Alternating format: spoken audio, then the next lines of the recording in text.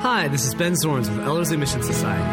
I used to wish that there was a sort of spiritual boot camp where a C.T. Studd or a Jim Elliott would be my sergeant and train me in what it means to be a man of God.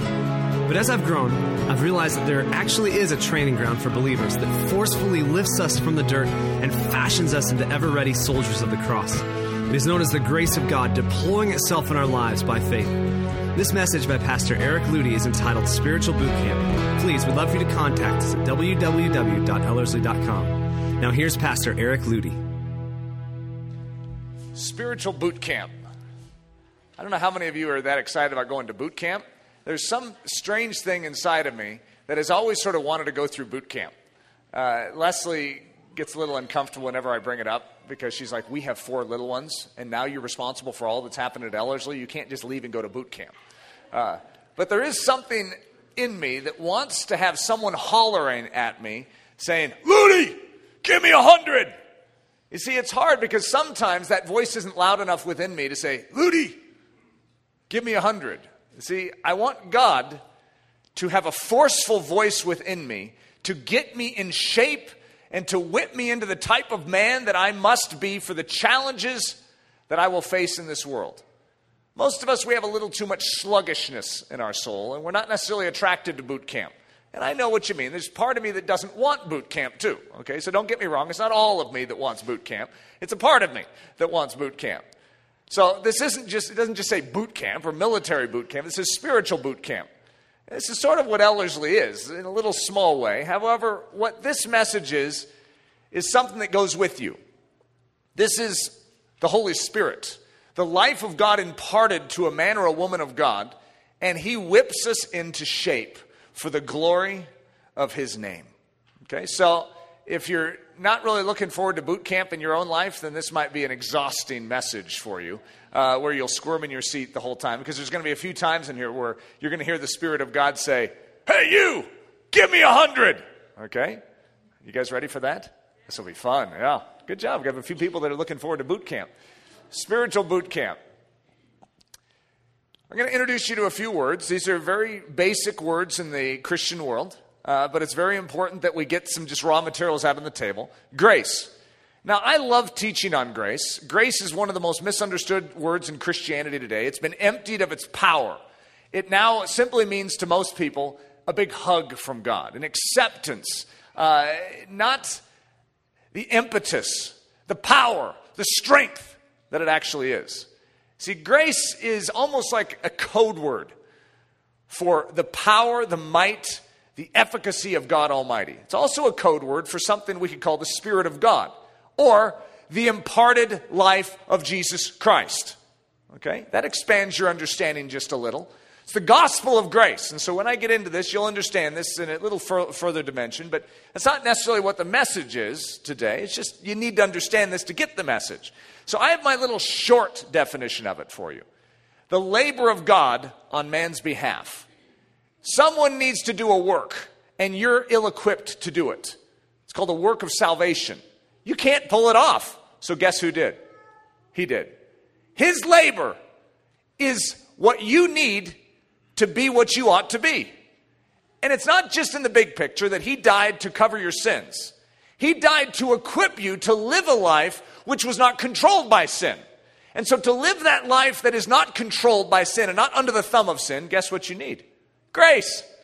You need the impetus, the labor of God today to actually labor within you towards the ends of God's grace, God's holiness, God's mercies, God's love. You cannot show this world what God is like, but he can in and through you, and that work is grace. Listen to this little line. Now, you'll notice I cut off half of it, and some of you that have memorized this verse are going to be like, hey, what happened to the second half? Don't worry, it's coming. For by grace are you saved. What saves you? Grace. Is it just the hug of God? It's the work of God. God laboring on your behalf rescues you. But there's one very important thing that's after this ... that if you don't have it, the grace is unable to save you. So let's get this other half. This is important little stuff here for grace. Grace is not just evidenced at the cross, but has been made eternally available through the cross. This grace is ever present, always available, always accessible, amazingly sufficient for every good work, potently efficacious, and divinely effective in procuring its ends. God has ends that he wants to accomplish in your life, and how does he accomplish it? Through grace. It's by grace that you are saved. Now, most of us, when we hear the concept of saved, we think of, oh, I'm saved from hell. Well, that's a nice piece of the puzzle. However, you are going to be attacked everywhere you turn as a Christian. And even if you're not a Christian, you'll find out that you're going to be eaten for lunch by the enemy. We have an enemy. We live in hostile territory. You have a disposition that is hostile and rebellious towards God. How are you going to make it through this life? What do you need? Grace. Grace doesn't just save you from hell. It saves you from the temptation that's staring you in the face today, or the 100 temptations that may stare you in the face this week. What do you need? You need grace. But for grace to be activated within the soul, you need something else. So faith, we could call it the trusting gaze of man upon his God. You see, God exists, whether we acknowledge it, see it, or not. But faith is able to see through this veil into the supernatural realm and actually behold with the eyes of the soul the realities of God. God is real.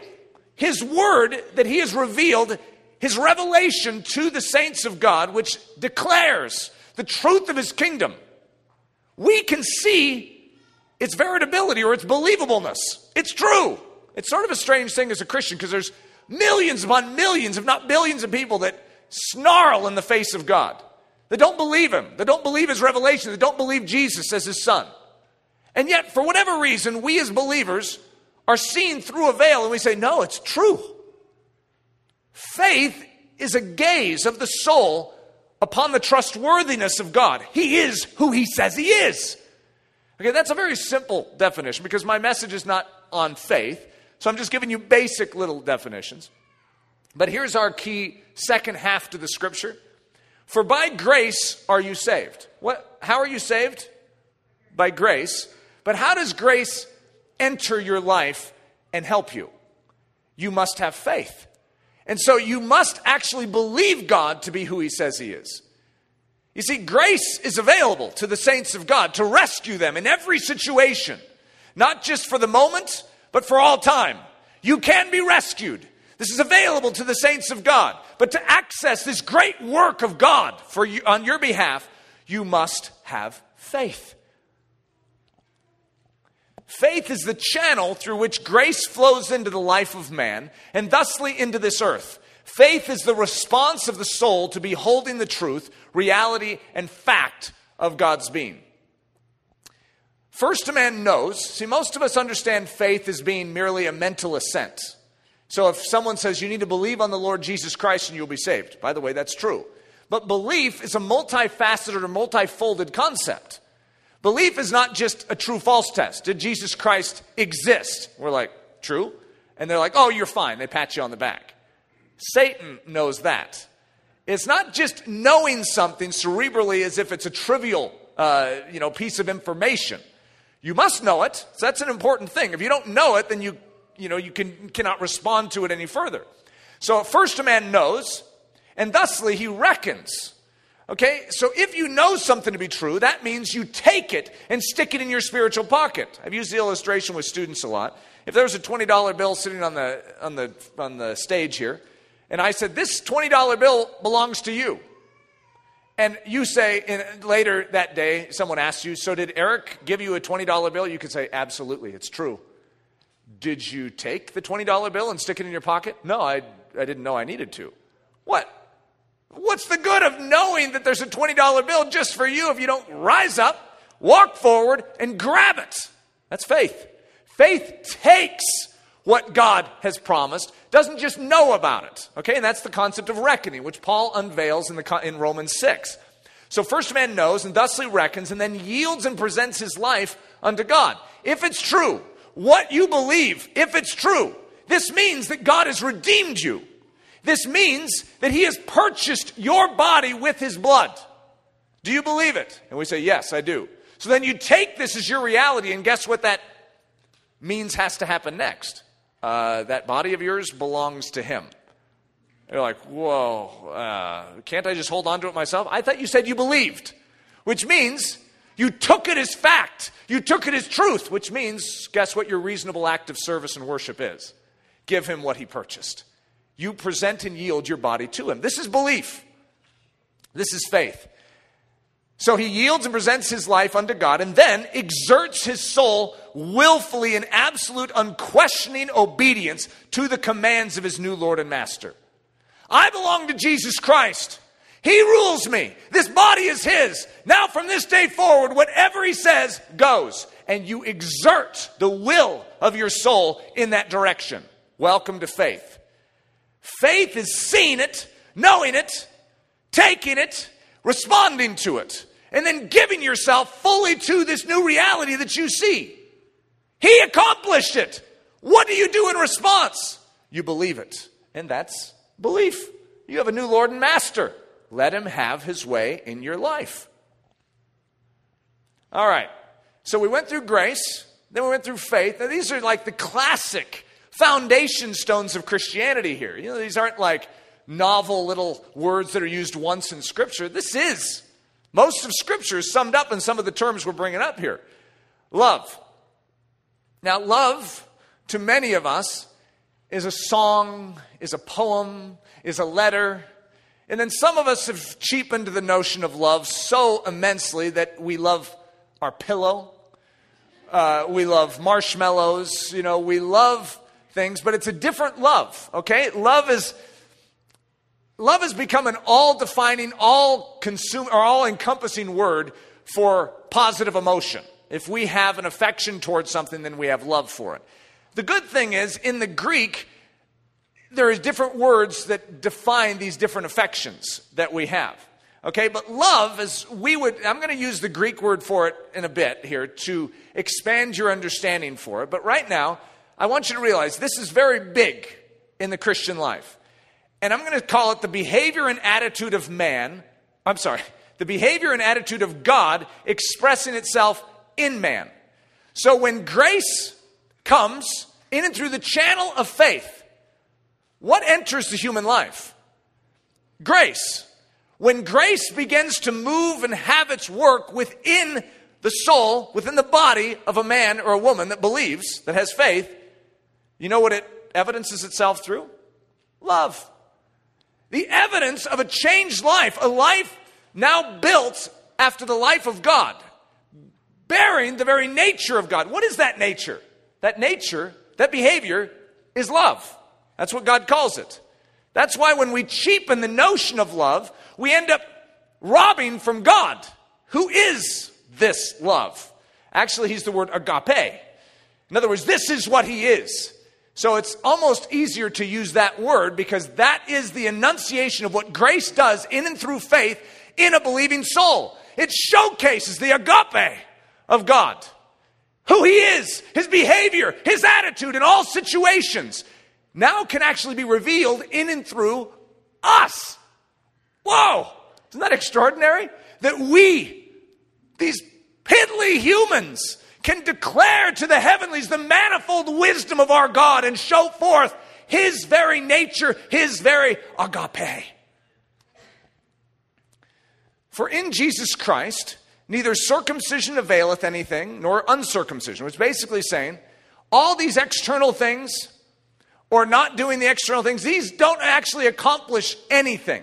There is one thing that accomplishes what God's great work is. What is that something? It's faith which works by love. I remember growing up and I always memorized this scripture. It's faith expressing itself in love. The Waldensian Christians who lived in the Italian Alps, they had their statement of faith. It was very simple and the very conclusive, all-encompassing statement that they made about what it is that they believed and what they stood for is that faith was the operation of the soul, but to evidence its true reality, it must work itself in love. If for faith to be genuine, if you truly have faith, what does your life showcase? Love. It must have that work. This is the work of faith. Yea, a man may say, thou hast faith and I have works. show me thy faith without thy works, and I will show you my faith by my works. But wilt thou know, O vain man, that faith without works is dead? For as the body without the spirit is dead, so faith without works is dead also. If you don't have the work of love coming through your life as a result of your faith, then your faith isn't true faith. You evidence the authenticity of your faith by the fact that the fruit of your life shows forth the work of God. And the work of God, in and through a man, is love. This is what he shows forth. And it's not a feeling. It's not a love note in a poem. It can be. There's nothing wrong with those things. But it is a life transformed to declare to this world around, this is what God looks like. This is what God thinks like. This is what God speaks like. This is what God acts like. That's a Christian. The action of faith causes grace to overtake, empower, and renovate the believing life, turning the body of a man into the workshop of God. The result is an alteration of behavior and attitude. The result is God's divine behavior begins to manifest and demonstrate itself in and through the consecrated saint of God. All right, I'm going to stop there for a second. Now, I want you to use a different mental picture for this. Let's call grace a seed, because he is. It's a person. It's Jesus, okay? But it's also the Spirit of God. It's the Spirit of Christ. It's God, okay? God is a seed. Now, do you remember the history of the Hebrew nation? There was always a seed, and it would be this seed that would crush the head of the serpent. It's actually likened to a seed, okay? And so you see this history of a seed, and you also see Satan trying to exterminate this seed all throughout the Old Testament. Seth is the carrier of the seed. And then it goes through all the line of Noah. Methuselah, remember him, 969 years. He was a carrier of the seed.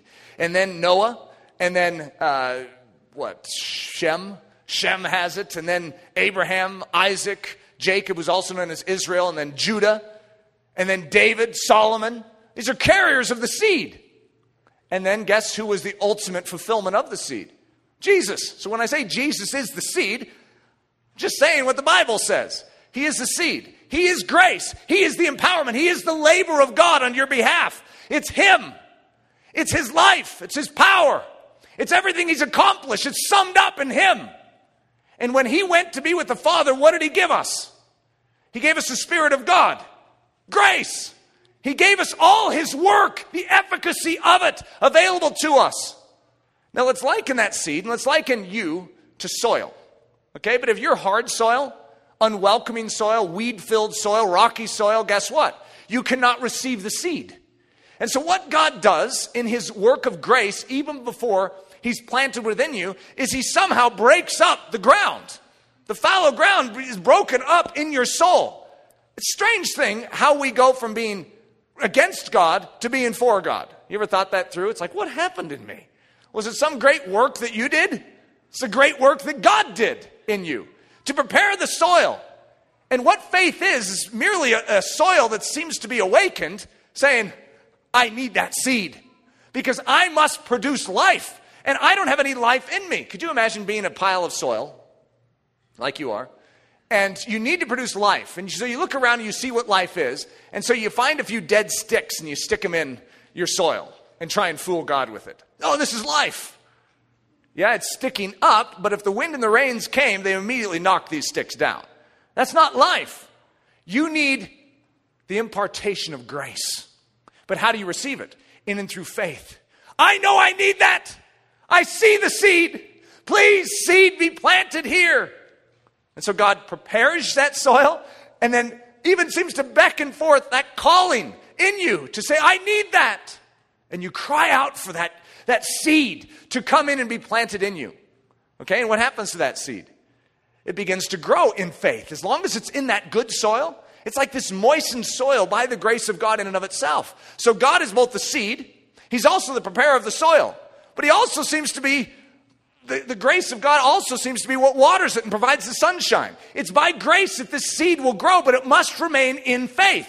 As long as it remains in that soil. Could you imagine it starts to, bring forth life, and then you take the seed out and stick it in a jar and go, oh, look at this. It must remain in that soil of faith. And if it remains in that soil of faith, then grace in and through that can take root and can grow. It's the only way that grace can actually manifest. But what is it manifesting? It manifests the very reality of God in love. So that plant that is growing forth is, in fact, God in you, but it's known in this world as love. It's God, the seed, watered by God and His grace, and what comes forth in and through that soil? Love. It's a plant. It's a very reality. It bears flowers and it bears fruits and it produces much. Now we have this interesting word, hope. It's a poorly understood word in the Christian dialect. It's just, we don't even know what it really means. It's not a bad word. It's not a complicated word either, but I want you to realize this is what brings sweetness to the strawberry on your plant of love.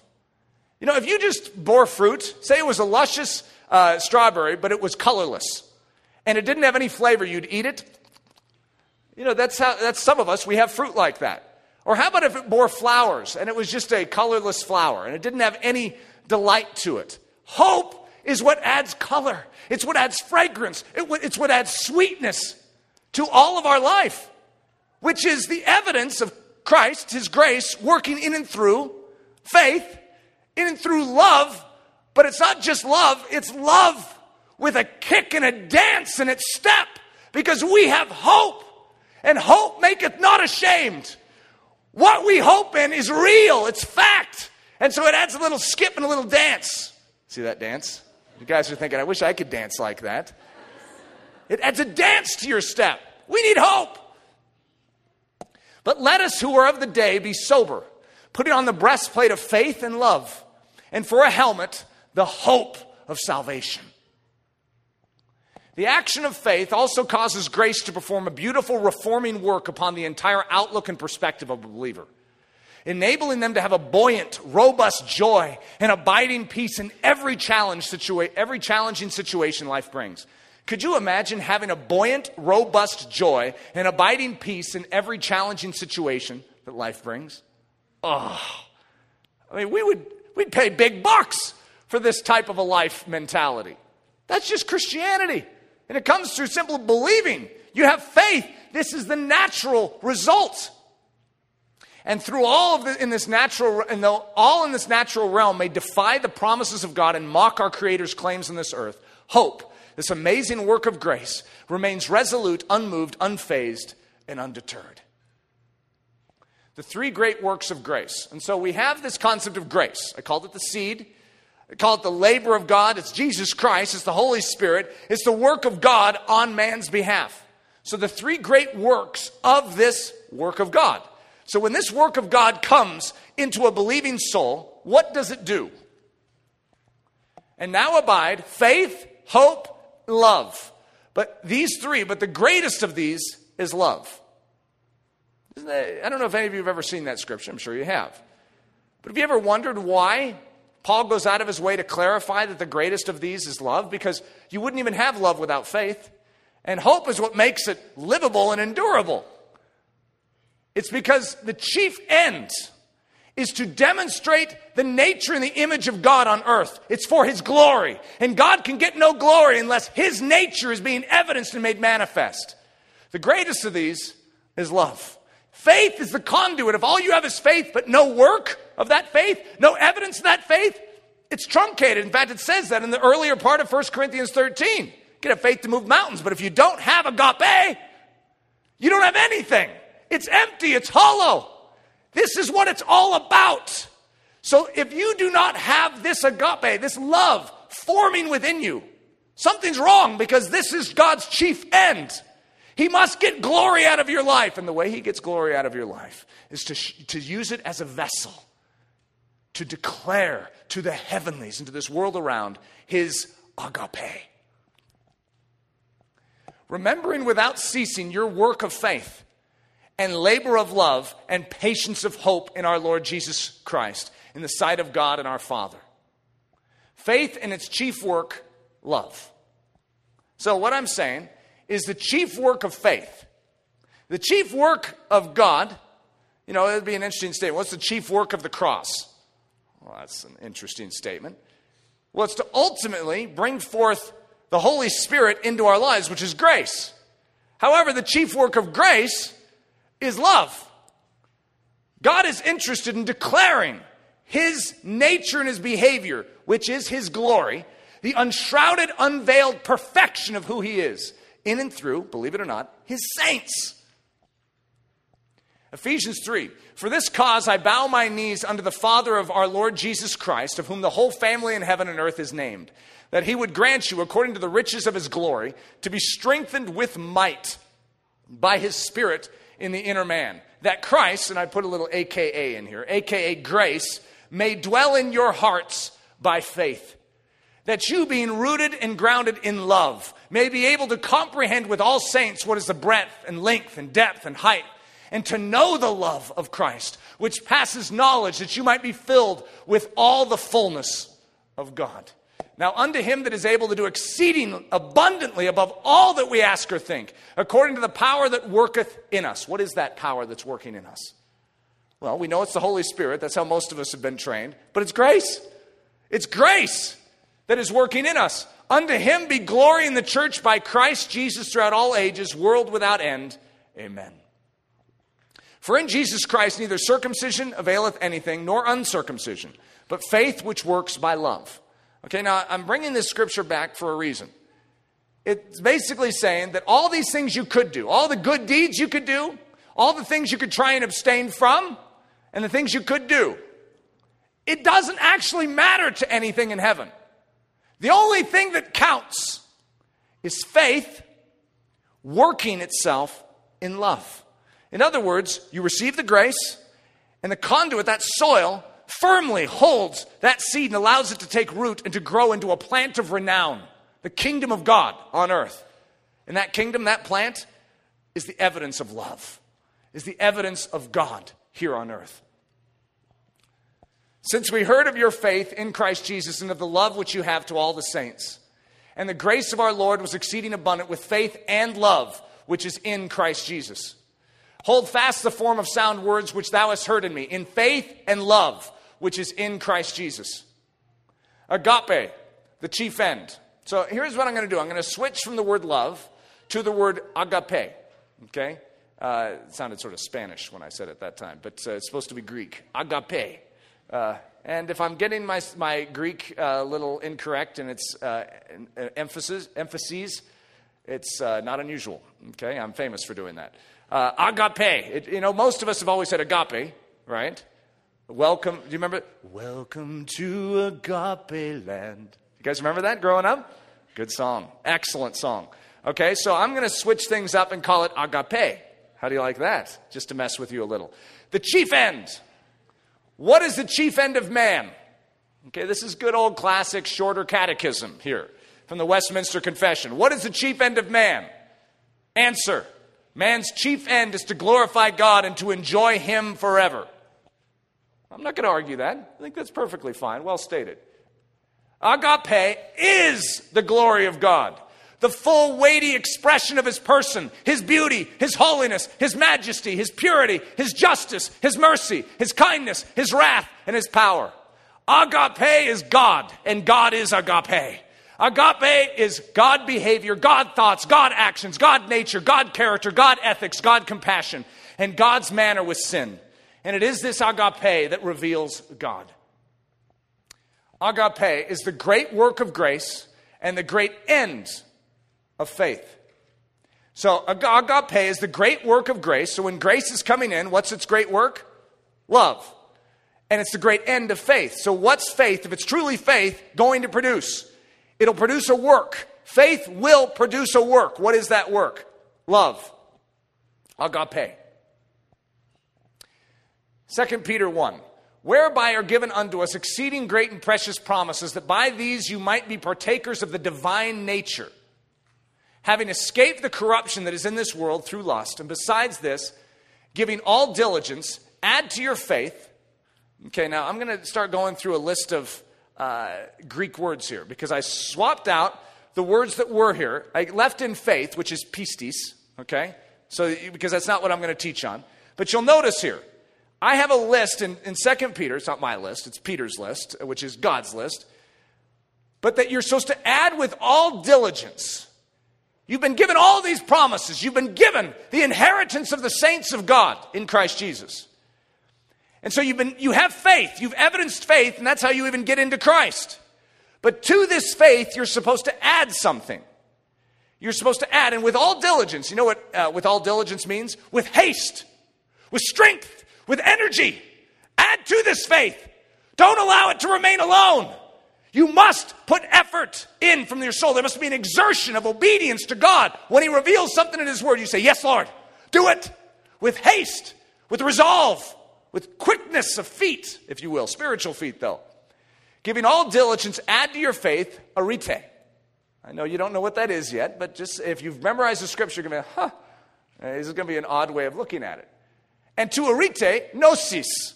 And to gnosis, egreteia. And to egreteia, hupomone. And to hupomone, eusebia. And to eusebia, Philadelphia. And to Philadelphia, agape. So what you'll notice is that we started with faith, and what did we end with? Agape. It's not an accident. This is the work of faith. You're supposed to add to it to gain the evidence of agape. For if these things be in you and abound, they make you that you shall neither be barren nor unfruitful in the knowledge of our Lord Jesus Christ. But he that lacks these things is blind and cannot see afar off, and has forgotten that he was purged from his old sins. Wherefore the rather, brethren, give diligence. That's that same word, diligence. Quick-footed, hasty. Go, move, act upon this. God has given new life within you. Caretake for it. Be guarded. Be vigilant for it. Give diligence to make your calling and election sure. For if you do these things, you shall never fall. Not a bad deal, huh? I say let's, with all diligence, add to our faith arete. And you're like, how in the world do I do that? I don't even know what it is. For we, through the Spirit, wait for the hope of righteousness by faith. For in Jesus Christ neither circumcision availeth anything, nor uncircumcision, but faith which worketh by agape. Now look at this. That's the one most of us are familiar with because some of us have memorized Galatians 5. Okay? There's certain chapters in the Bible that get memorized, others that get left behind. Galatians 6 gets left behind. But in Galatians 6, we have the same thing. That Jesus Christ neither circumcision, for in Jesus Christ neither circumcision availeth anything, nor uncircumcision, but, and it gives faith which works by agape. Now look what it says in Ephesians 6:15. For in Christ Jesus neither circumcision availeth anything, nor uncircumcision, but a new creature. Which is drawing a direct connection between faith working itself in and through love and a new creature. So, one of the terms I will use for what love is, what agape is, it's the evidence and manifestation of the new creature life. In Christ Jesus, you are a new creature. He has made all things new. Okay? And that newness is not your old behavior. It's His behavior in and through you. It's the new creature. Therefore, if any man be in Christ, he is a new creature of all things. Old things are passed away. Behold, all things are become new. So let's go through this more focused. Okay, what's funny is this isn't even my message yet. I have to build this elaborate foundation just to get to my point today, which is spiritual boot camp. I don't want to if any of you haven't been uncomfortable yet, we need to get there, okay? We need to get you uncomfortable. With all diligence, add to your faith. What are we going to add? Arete.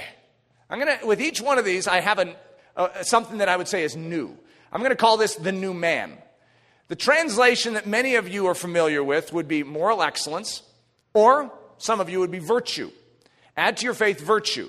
You know the word virtue, see, it's a hard thing to know how to describe. This word arete doesn't work well with the English language, I guess. I mean, I've been studying it all week long, trying to figure out how to articulate this. The reason virtue is used is because ver means man, manly strength.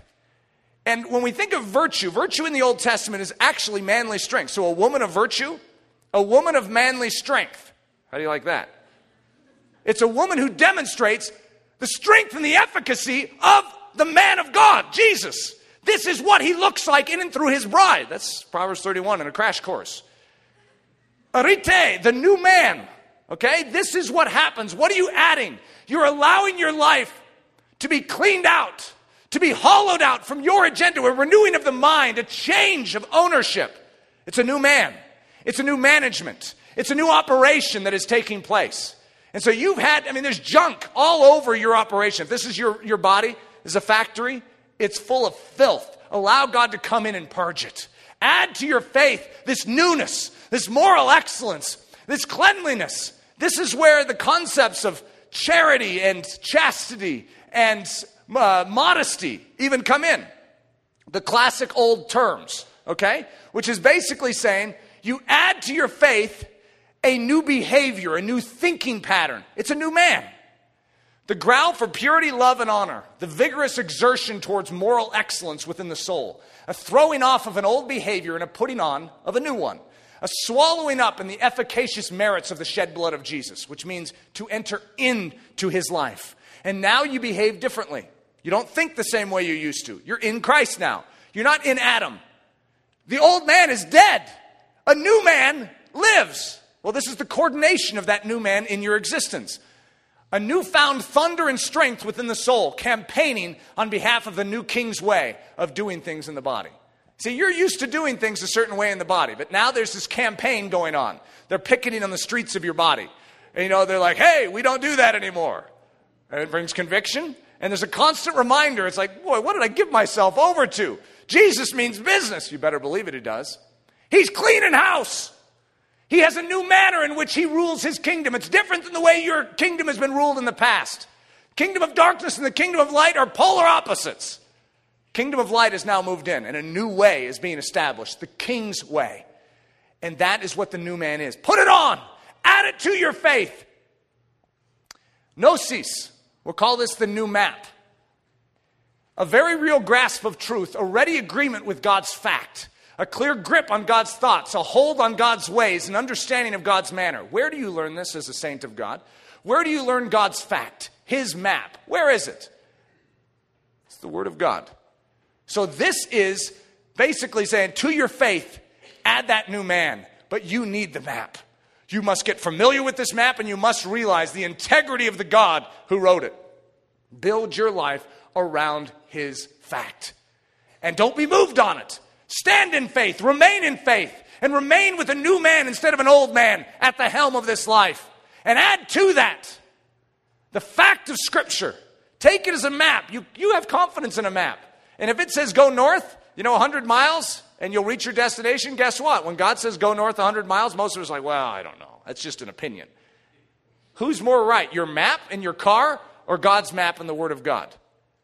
I'd say even if everything in this world seems to come against and contradict God's revealed map, you go with God's map. It's always right, without exception. It's discernment of what is right, true, accurate, and in alignment with God. All true knowledge comes from the Word of God, revealing the mind of Christ, the fact of God's great plan. Gnosis. Add to your faith, arete. Add to your arete, gnosis. Add to your gnosis, enkratia. Okay, by the way, this is what I'm going to come back to. I'm going to just pass over it and act like, we're just using it as one thing in the list. And then we're going to come back to it. So you might as well get a little familiar with it here. It's the new strength. The strength of God made manifest in the saints in order to garrison the body. Shield it from every fiery dart of the enemy. It's a God-enabled governing of every operation of the body. A divinely empowered control over appetite, sleep, and sexuality. It's letting not sin reign any longer in the body. Boot camp, right here. This whips you into shape. You add it to your knowledge. When you know what is true, what do you add to it? You start acting upon that truth. You start implementing that truth. And God says, I've given you everything you need to hold sway over your soul so that the enemy no longer has room to maneuver. Exert it. Exert that new strength that you have. Add to your new man that new map. And then when you see what's in that map, you add that new strength in. Hupomone, the new endurance, soul unshakability, the immovable, unbreakable, persistent, unswerving strength of a man, established and constructed by the grace of God. Never growing tired in his faith, never growing weak in his resolve, enduring until the very end. Eusebia, the new behavior. It's heavenly honor, empowered and made possible by the spirit life within. It's thinking God thoughts, speaking God words, behaving with God behavior. It's a life that beholds the thrice holy God. A life lived in constant worship, bearing the attitude and the mind of those dwelling in the throne room. By the way, this is typically translated as goodness, which is godness, the behavior of God. Which, by the way, you cannot just add to your life because you're like, you know what, I'd like to add a little goodness to my life today. I'd like to behave as God. You know, I haven't been doing a good job of that, so I'd just like to behave as God today. You can't do it. You need faith to enable the grace of God to come in. What does the goodness work within you? Grace. Now, what you're going to see in all of these things is that this finishes with the crowning jewel of agape. All of these things are agape. Agape is the chief over all of these. These are his little servants. So when you see agape defined in the New Testament, it's defined as all these different things. It's defined as these behaviors that are like subsets underneath the new creature. This is the new creature. This is everything being made new. This isn't the way we naturally are. So God is going through and he's saying, add to your faith. Add. Now we have agape. This is agape. This is what it is. Philadelphia. I know some of you come from Philadelphia, but this is Philadelphia. How do you like that? Washing the feet of the saints. This is a lot of times known as brotherly kindness, okay? I love this. This is a beautiful picture of the Church of Jesus Christ, and it's not very common today. So it's the new affection. Isn't this an amazing thought to think that God can actually stir an affection for others inside of you? You know that dull, dead heart you've lugged around for so many years? No more. You can actually have a warmth of manner, a caring, that you delight to share in the struggles of those around you. Even though it be grievous, even though it be difficult, there's a delight in having that intimacy and that warmth within the body of Christ. Washing the feet of the saints, seeking the benefit of those who believe, laboring to see the body of Christ built strong, carrying those sick with the palsy to the feet of Jesus, honoring others above yourself, seeking the profit of the saints, even if it means you go without. It means deep, abiding affection for those considered brothers and sisters in Christ Jesus. Philadelphia, good stuff. And now we have agape. Okay, this is the crowning jewel. The new creature is what I called it. You could call it the new operation. I called it the new creature just because it matches with what it said in Galatians. It's God's very nature revealed. Not just his behavior, but his unsullied attitude in all circumstances. It's the perfect excellence of Christ's behavioral action combined with the perfect excellence of Christ's extraordinary affection. It is the great end of the Spirit work within us to conform us into the image of our Christ, to make us expressions of his agape. For agape is what he is.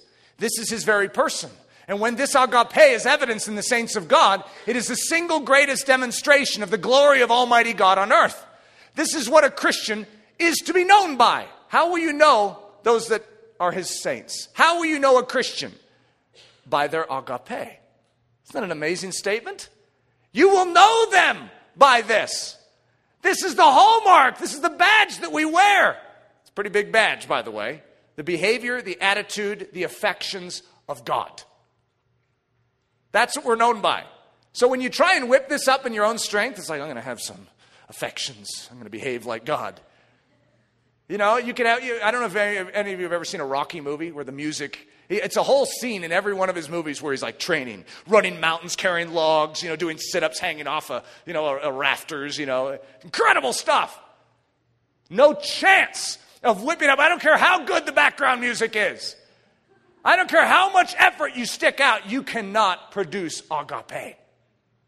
You can produce a worldly form of love. You can have worldly affection. There's various things you can whip up, sure. But nothing that would please God. Nothing that would resemble the King of Kings. All right, so you'll notice I made all my case here. Why did I make that big case to get to one little chunk of the case? It's because I want you to realize this is not a small thing. This is one of the mechanisms that expresses God's love and behavior on earth. And we are almost completely devoid of it in the body of Christ today. We esteem most of these things, but we're not performing most of these things. And so when some of us, we hear a sermon on these things, what do we try and do? We try and perform it in our own strength.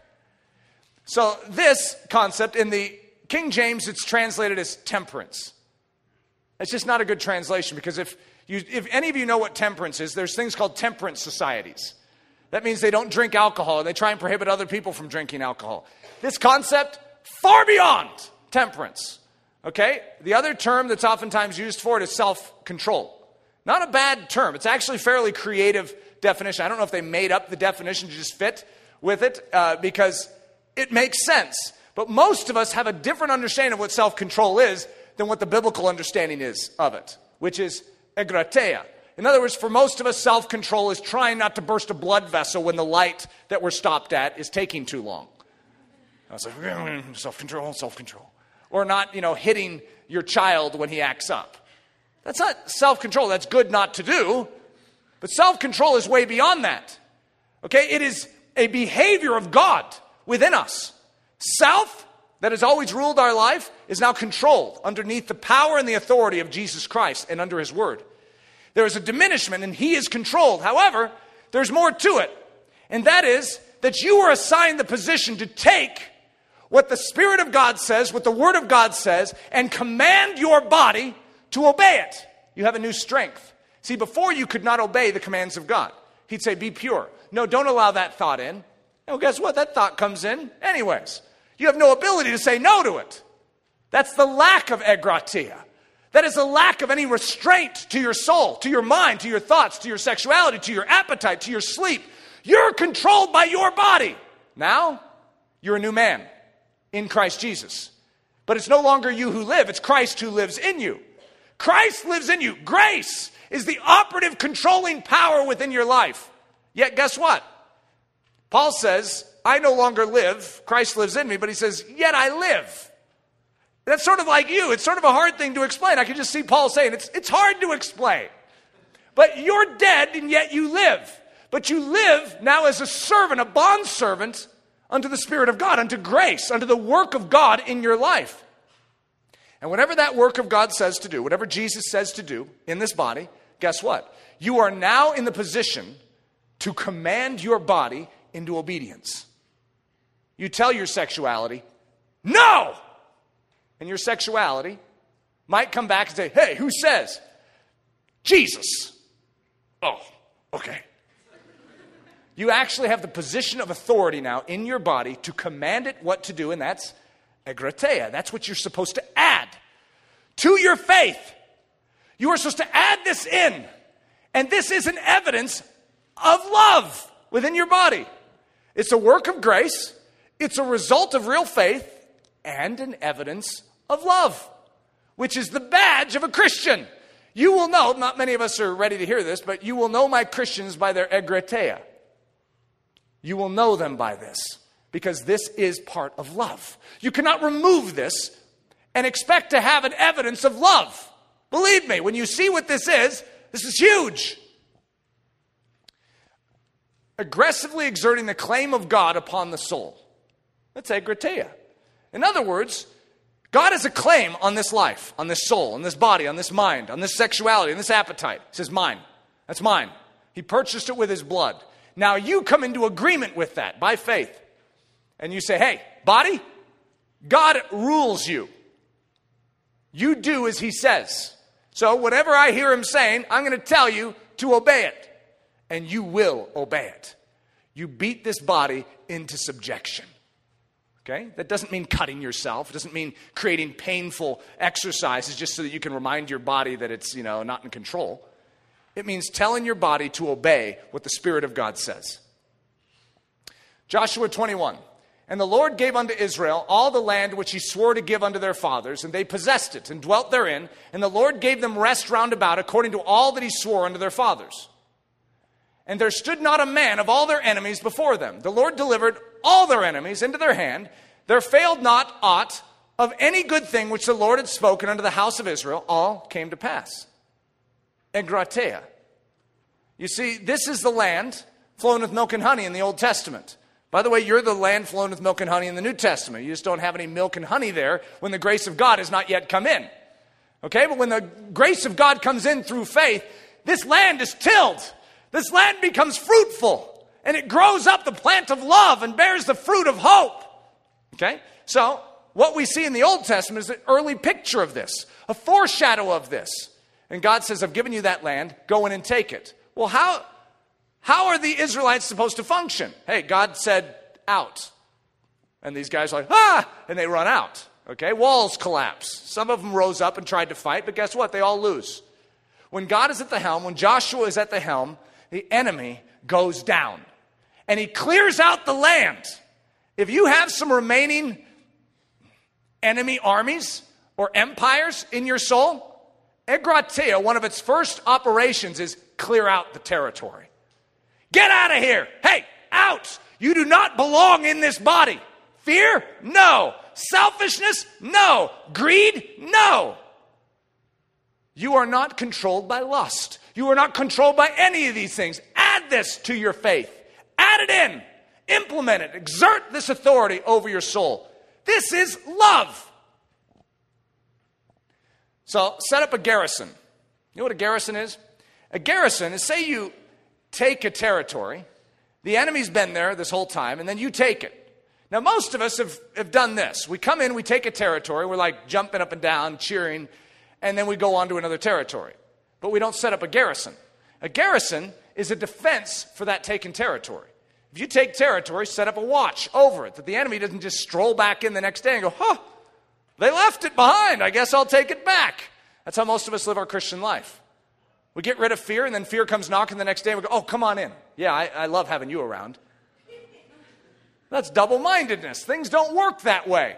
You're either against fear or you're for it. Choose which one. You're either against pride or for it. You're either against lust or for it. You choose your position. Establish enkrateia in your life. This is a new strength. Exert the purposes of God in this body. And set up a garrison. Enkrateia, the new strength. The strength of God made manifest in the saints in order to garrison the body. Shield it from every fiery dart of the enemy. It's a God-enabled governing of every operation of the body. A divinely empowered control over appetite, sleep, and sexuality. It's letting not sin reign any longer in the body.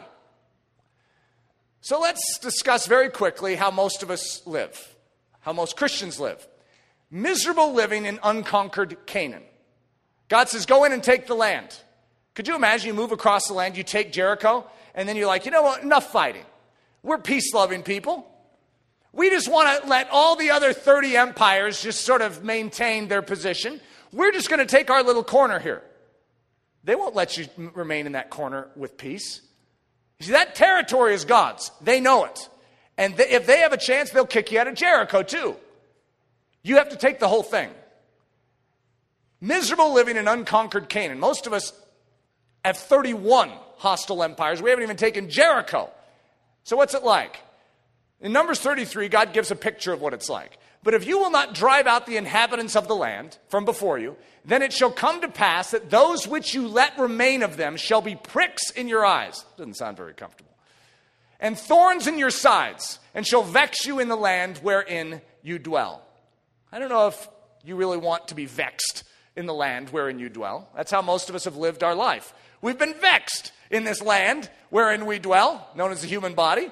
It's pretty miserable because we did not drive out the enemy, the inhabitants of the land. You see, when we first came to Jesus, there are inhabitants in this land. Operations of the enemy, behavior patterns that literally were completely against our living God.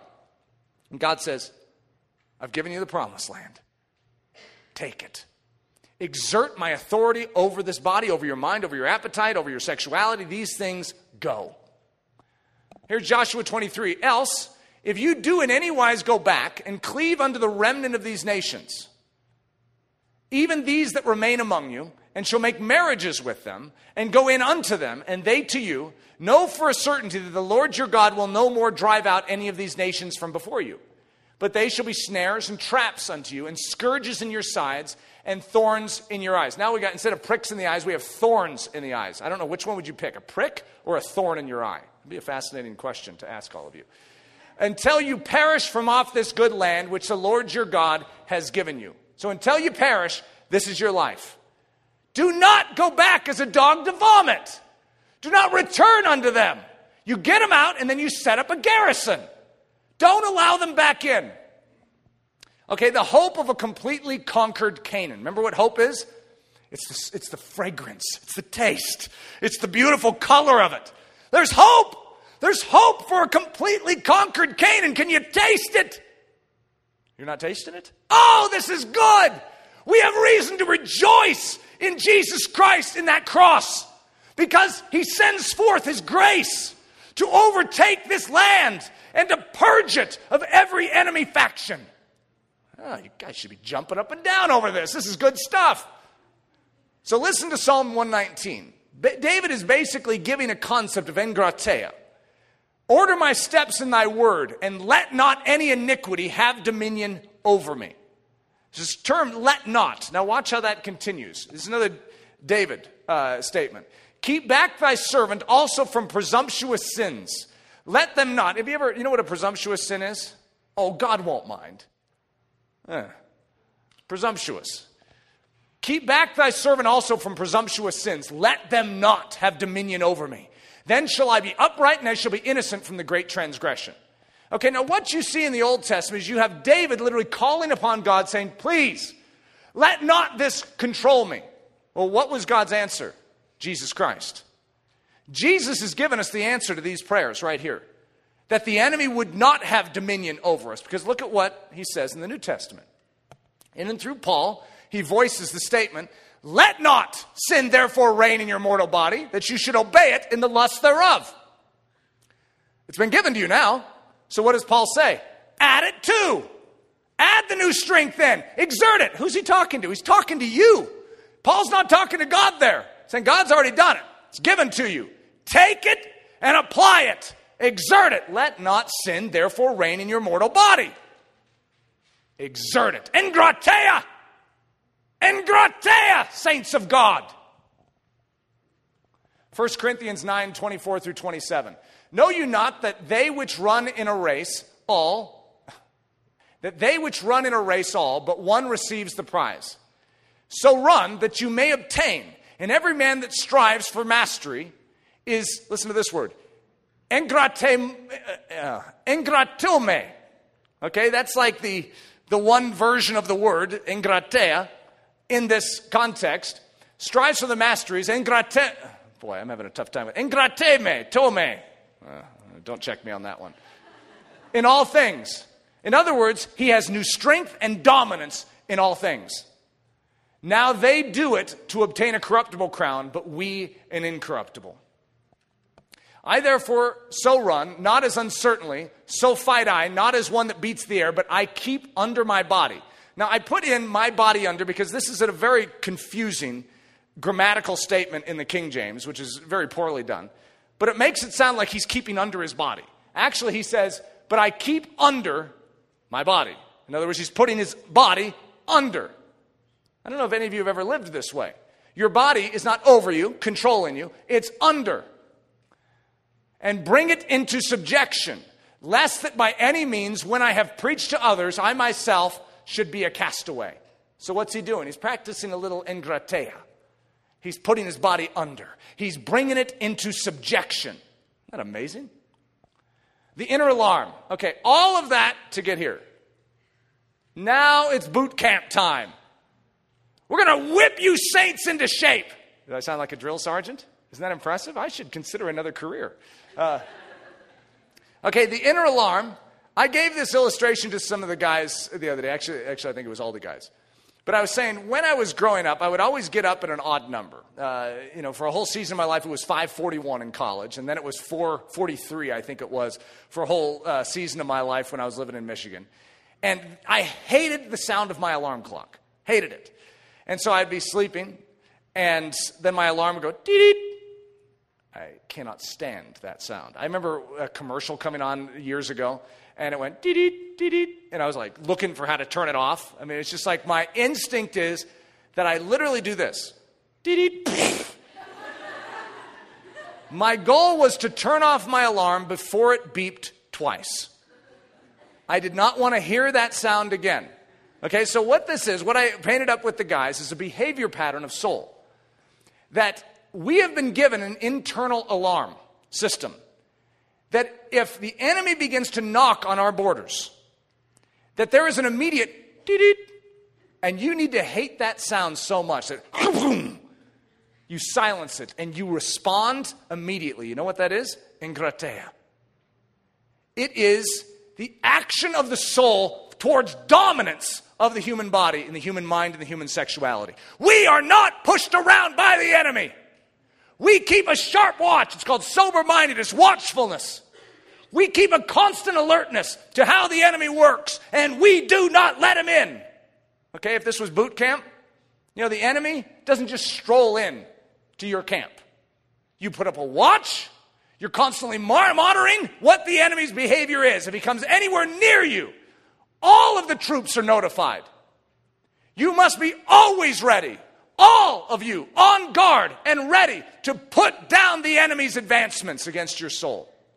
So we're going to call this the inner alarm. Some people, when they've tried to describe temperance, and I remember this years ago, we're talking 18 years ago when I was studying this previously, that I remember someone actually teaching. It was one of these old books. I used to read these books from the 1800s, but they were calling temperance the inner alarm. They didn't use the exact term inner, but it was something like that, the inner monitor of the soul. That if you ever got too cold towards God, it would start going off. And so this is the inner alarm. Now we're going to go through some different tests. Remember I gave this to you guys the other day? I called it the measurement of humility. I have a whole bunch of measurements, but this is the one we gave a few days ago, the measurement of humility.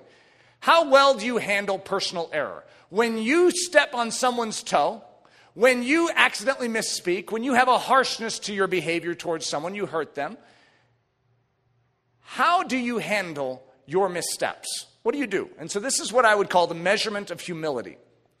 Humility is measured as a span of time that is allowed to pass between the initial recognition of your personal error, which is the alarm sounding, dee-dee, dee-dee, error, error, error alert inside of Eric Ludy, bad behavior, that is a big time no-no, Eric. And how quickly I turn off that alarm and I make it right. And I say, that was incorrect, I'm sorry. It's a measurement of humility. The moment the clock starts going, tick, tick, tick, tick, because you are notified. Something's wrong within your soul. Do you recognize it? You recognize it, and then, you know what most of us do? Well, I'm not about to just say it now. Let a little time pass. Let some of the awkwardness dissipate, because our pride is also standing in the way then. We want to maintain a dignity about this. I'm not just going to say something mean and go, hey, that was wrong. Well, that's what you should do. If you notice that something is wrong, turn it off. You make it right. This is humility. This is the behavior of engratia. This is love in your body. You must realize that you have the strength to exert it. Most of us just don't want to. Because we have other issues that we're allowing in, and we're hosting them, and we're showing hospitality to them. No more. So it's the span of time that is allowed to pass between the initial recognition of your personal error and then the actual confessing with your mouth that you have erred and the seeking of forgiveness for the fault. The purest form of humility does not allow the alarm to sound twice. The measurement of courage. This is what we were talking about with the guys. How well do you respond to the suggestion of fear?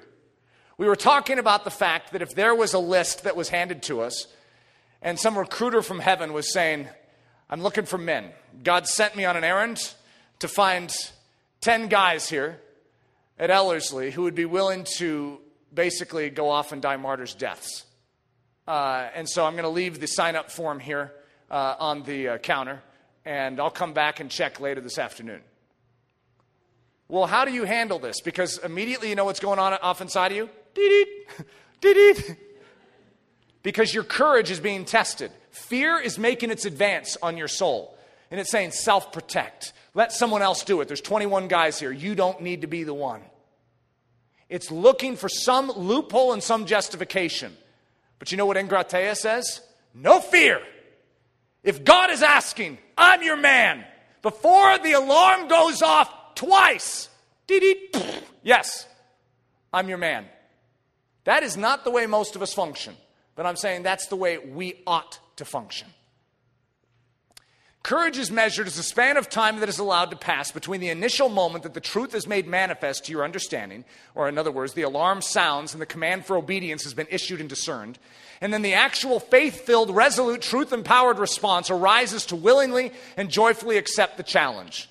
The purest form of courage does not allow the alarm to sound twice, no matter if it is a call to great pain, torture, and death. If it be for the glory of our King, the alarm must not needs sound twice. You do not heed fear. Fear knocks, you say no. You allow courage and bravery and daring to swell within the soul. The works and the evidences of God. Grace is there for the taking. Allow grace in and through your faith to swallow the situation whole. Respond with confidence, assuredness in your step. Your God's asking. You respond with a yes. The measurement of purity. How well do you respond to temptation? Purity is measured as the span of time that is allowed to pass between the initial moment that the temptation strikes the human soul to the moment when the soul issues forth its command to destroy that intruder. Okay, guy driving down the street. He's not responsible for that billboard that's there. He didn't put it up. But that is no justification to spend even 1 second meditating upon it. If your eyes see it, you immediately move away. The alarm goes, dee-dee, you go, kunk. Nope. Destroy that intruder. You do not turn over the thought once in your mind. It is not allowed. You give it no space. Destroy that intruder. Never should the purity alarm need to beep twice. The soldier of the cross expresses his great faith and love by maintaining a constant vigilant watch over his soul. Enemy messages are never entertained, never read, never pondered, and certainly not allowed to remain in and amongst the congregation of the saints. Hit these thoughts, these intruders, these tempters, with the aggressive resolve of the twice born to remain untouched by this world. Whether it be visual temptation, emotional temptation, or physical temptation, the answer is always the same. No! Engratia!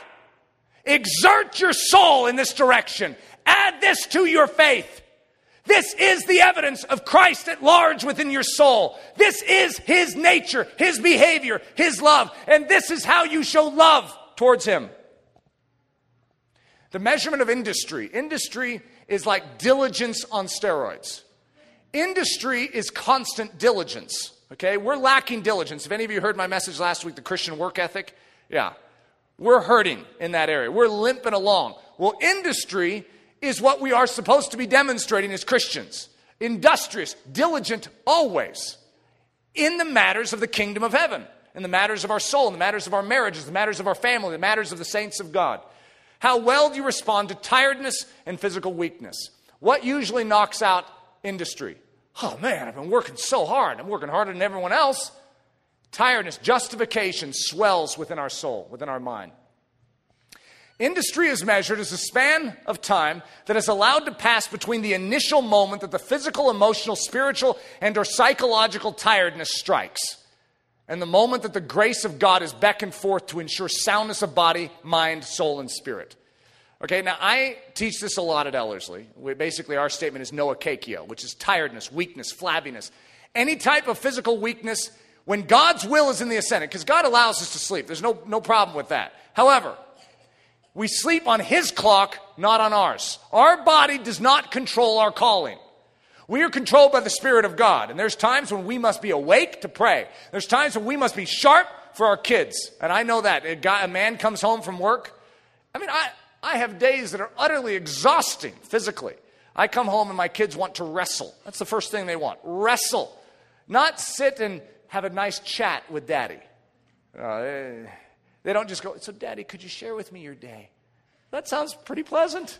This is wrestle. And my kids don't wrestle fair. I got face, knees and the cheekbone and, all sorts of things going on.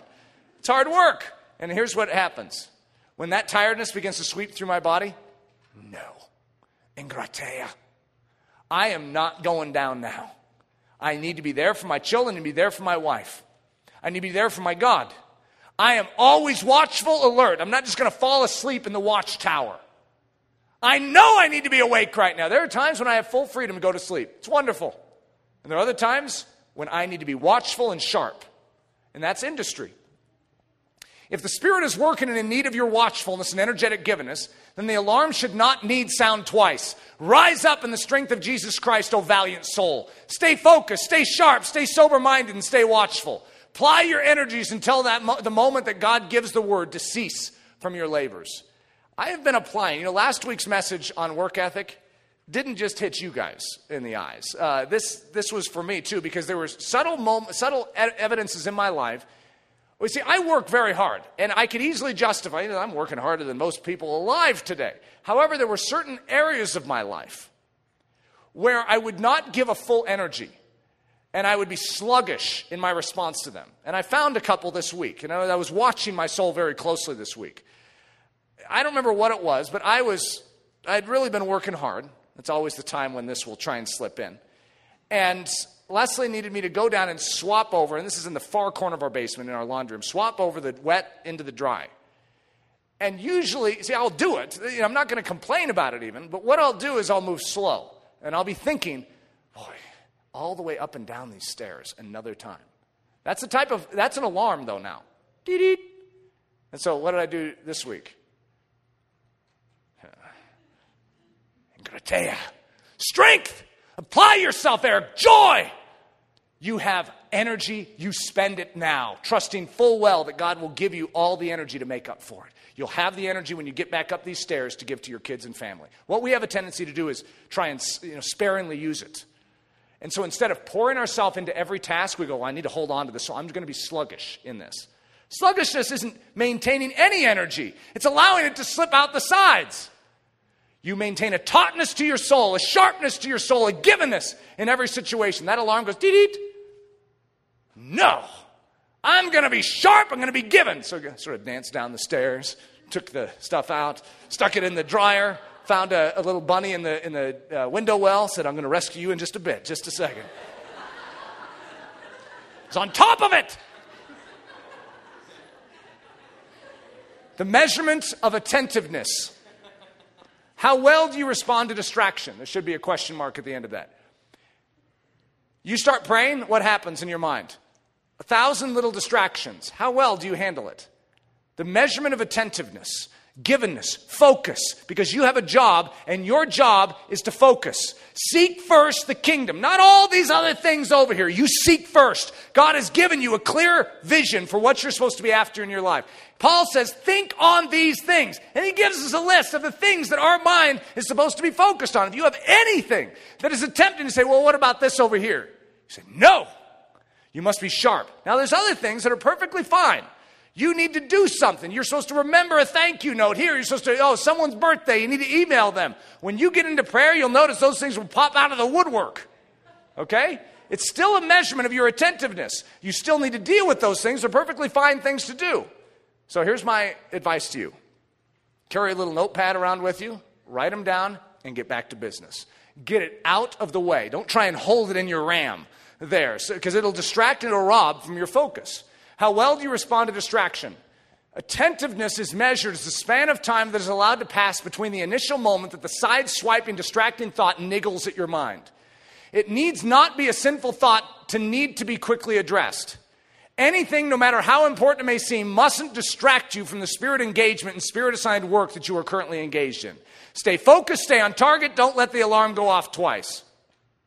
Command your mind into order, and if need be, keep a pad of paper handy in order to disengage from the thought quickly so that it can be addressed at a more appropriate time.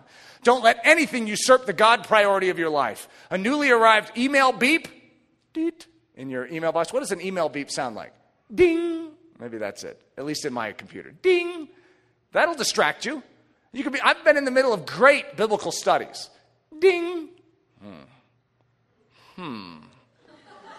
Who would be emailing me at 4:30 in the morning? Think whatever it is.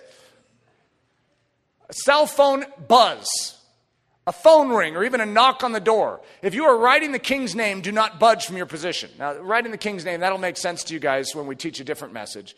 We're talking about how translations were made and how the scriptures were transcribed. One of the number one elements of the Talmudists when they were translating, The most holy word in the entire Bible was the name of God. And they would freshly clean their pen before they would write it. And then when they were writing it, if even the king came in, they would ignore him. The measurement of faith. How well do you respond to the bait of doubt? Faith is measured as the span of time that is allowed to pass between the initial moment that your soul beholds the seeming contradiction to the truth of God's word, the efficacy of his promise to his saints, and when your soul cries out with unshaken, unstaggered confidence, "Here I stand! I will not be moved! My God has promised and he cannot lie!" This is the believing man's sole responsibility. The believing man's soul should be S-O-L-E, responsibility. To believe his God even when the entire world and all its illusion attempt to confute and refute the realities of the great cross purchase. The alarm must not beat twice. Your Jesus is on a cross. He's the Messiah. He's fulfilled the canon test to perfection. But he's dying. Here I stand. That is my salvation. Remember what the thief on the cross said? Remember me when you come into your kingdom. What did the thief see? He saw a king. Do you see a king? Always. I don't care if he looks weak in the moment. I don't care if his church is on its seemingly last leg and it doesn't seem it's going to be able to last another generation. Who is your God? When Lazarus goes down, Jesus said this will not end in death, but Lazarus is dead. He's wrapped in grave cloths and in a grave. What's your response? Here I stand. I will not move. My God has promised, and he cannot lie. It's a long 4 days. But guess what? Those who put their trust in the Lord will not be put to shame. How do you handle doubt? When it comes a knocking and that alarm goes, dee-dee, slam it. Silent. You believe your God. You do not believe this earth. The measurement of joy. How well do you respond to trials? Joy is measured as the span of time that is allowed to pass between the initial moment that the trial of your faith, the false accusation, the betrayal, or the harsh demeaning treatment begins, and the moment the soul shouts out, "Rejoice, O my soul! Find your satisfaction, your confidence, and your delight in God Almighty. Consider this pure joy." You command your soul to handle it correctly. This is a hard one. Most of us, our measurement of joy is pretty pitiful. It's like a lot of time is passing, years pass, and we're like, I probably should respond to this properly now. We're talking instant response. Engratia. You have the substance purchased on the cross. The grace of God is made manifest in you. You believe in your God, and he will work this in you. The joy of the Lord is the saint's secret strength. And therefore the alarm must not beep twice in order that the enemy not gain any advantage in and through his wily attack. The measurement of peace. How well do you respond to the bait of anxiety, fretting, and foreboding? Peace is measured as the span of time that is allowed to pass between the initial moment that the bad news or the anxiety-baited information arrives in your mental inbox until the moment when you deliberately choose to exclaim within your soul, "My hope is fixed on the rock of Jesus Christ. And since he is not shaken and he is not moved, neither will I allow my soul to disgrace him by showing even the slightest measure of anxiety in this moment." I don't care what hits you. You could find out news that America has been bombed, that the government has been seized. What's the soul? What's going on in your soul? Dee-dee. There's a bait for anxiety. Give in. Allow the enemy to come in and control your mentality in this situation. What do? Dee-dee. Slam it, silent. Your soul will rejoice in the Lord. You have confidence in him alone. Your confidences aren't in the kingdoms of this earth anyways. It doesn't matter what happens to them. You could find out that your bank account has been seized. Your confidence is not in earthly monetary funds. Your confidence is in your king. Prove it. Prove it. Are you a man or a woman of faith? Or are you a man or woman only that goes by sight? And your confidence in God only stems when you feel secure in this earth.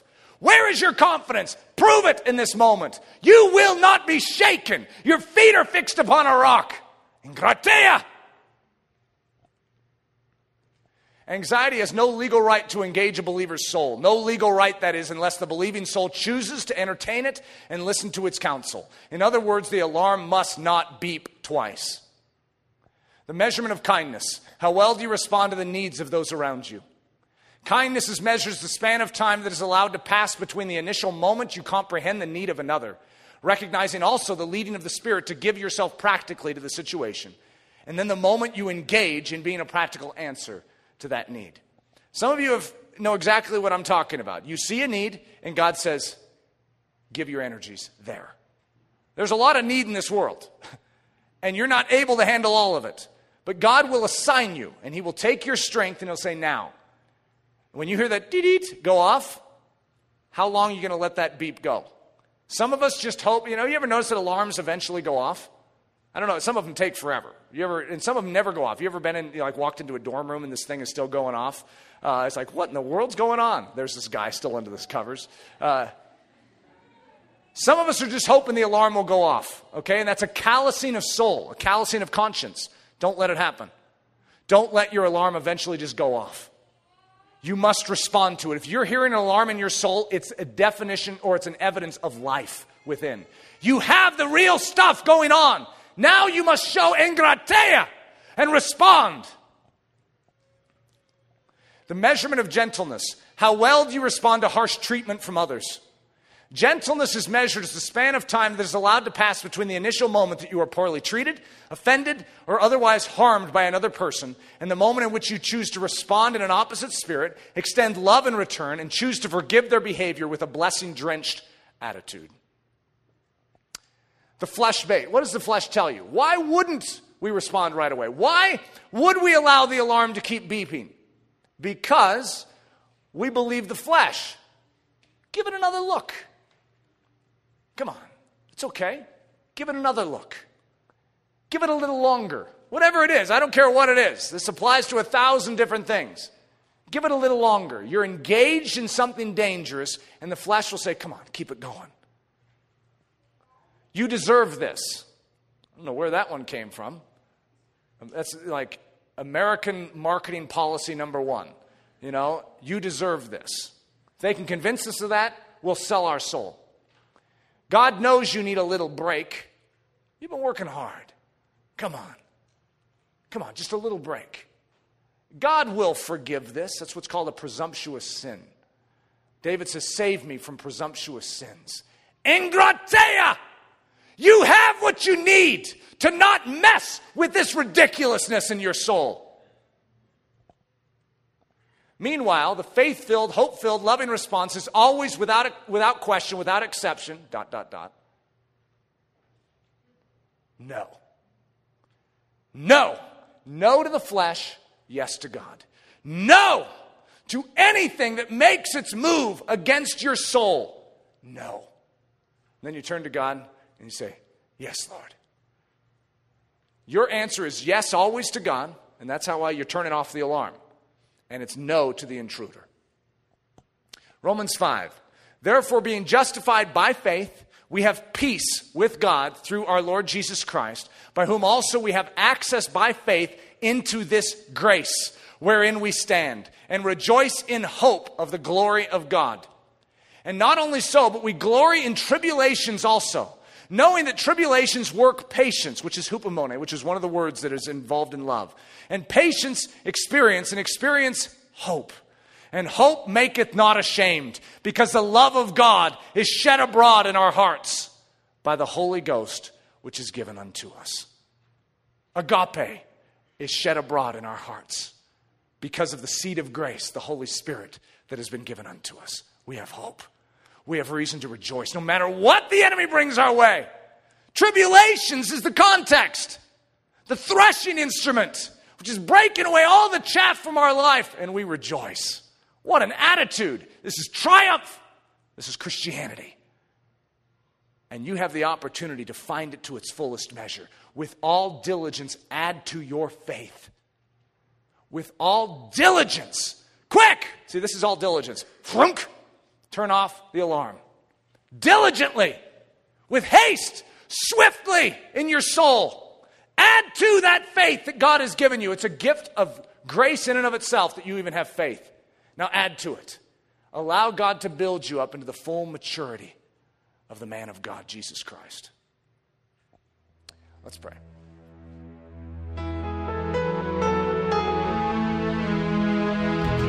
Thank you so much for listening to this message by Pastor Eric Ludy, pastor at the Church at Ellerslie in Windsor, Colorado.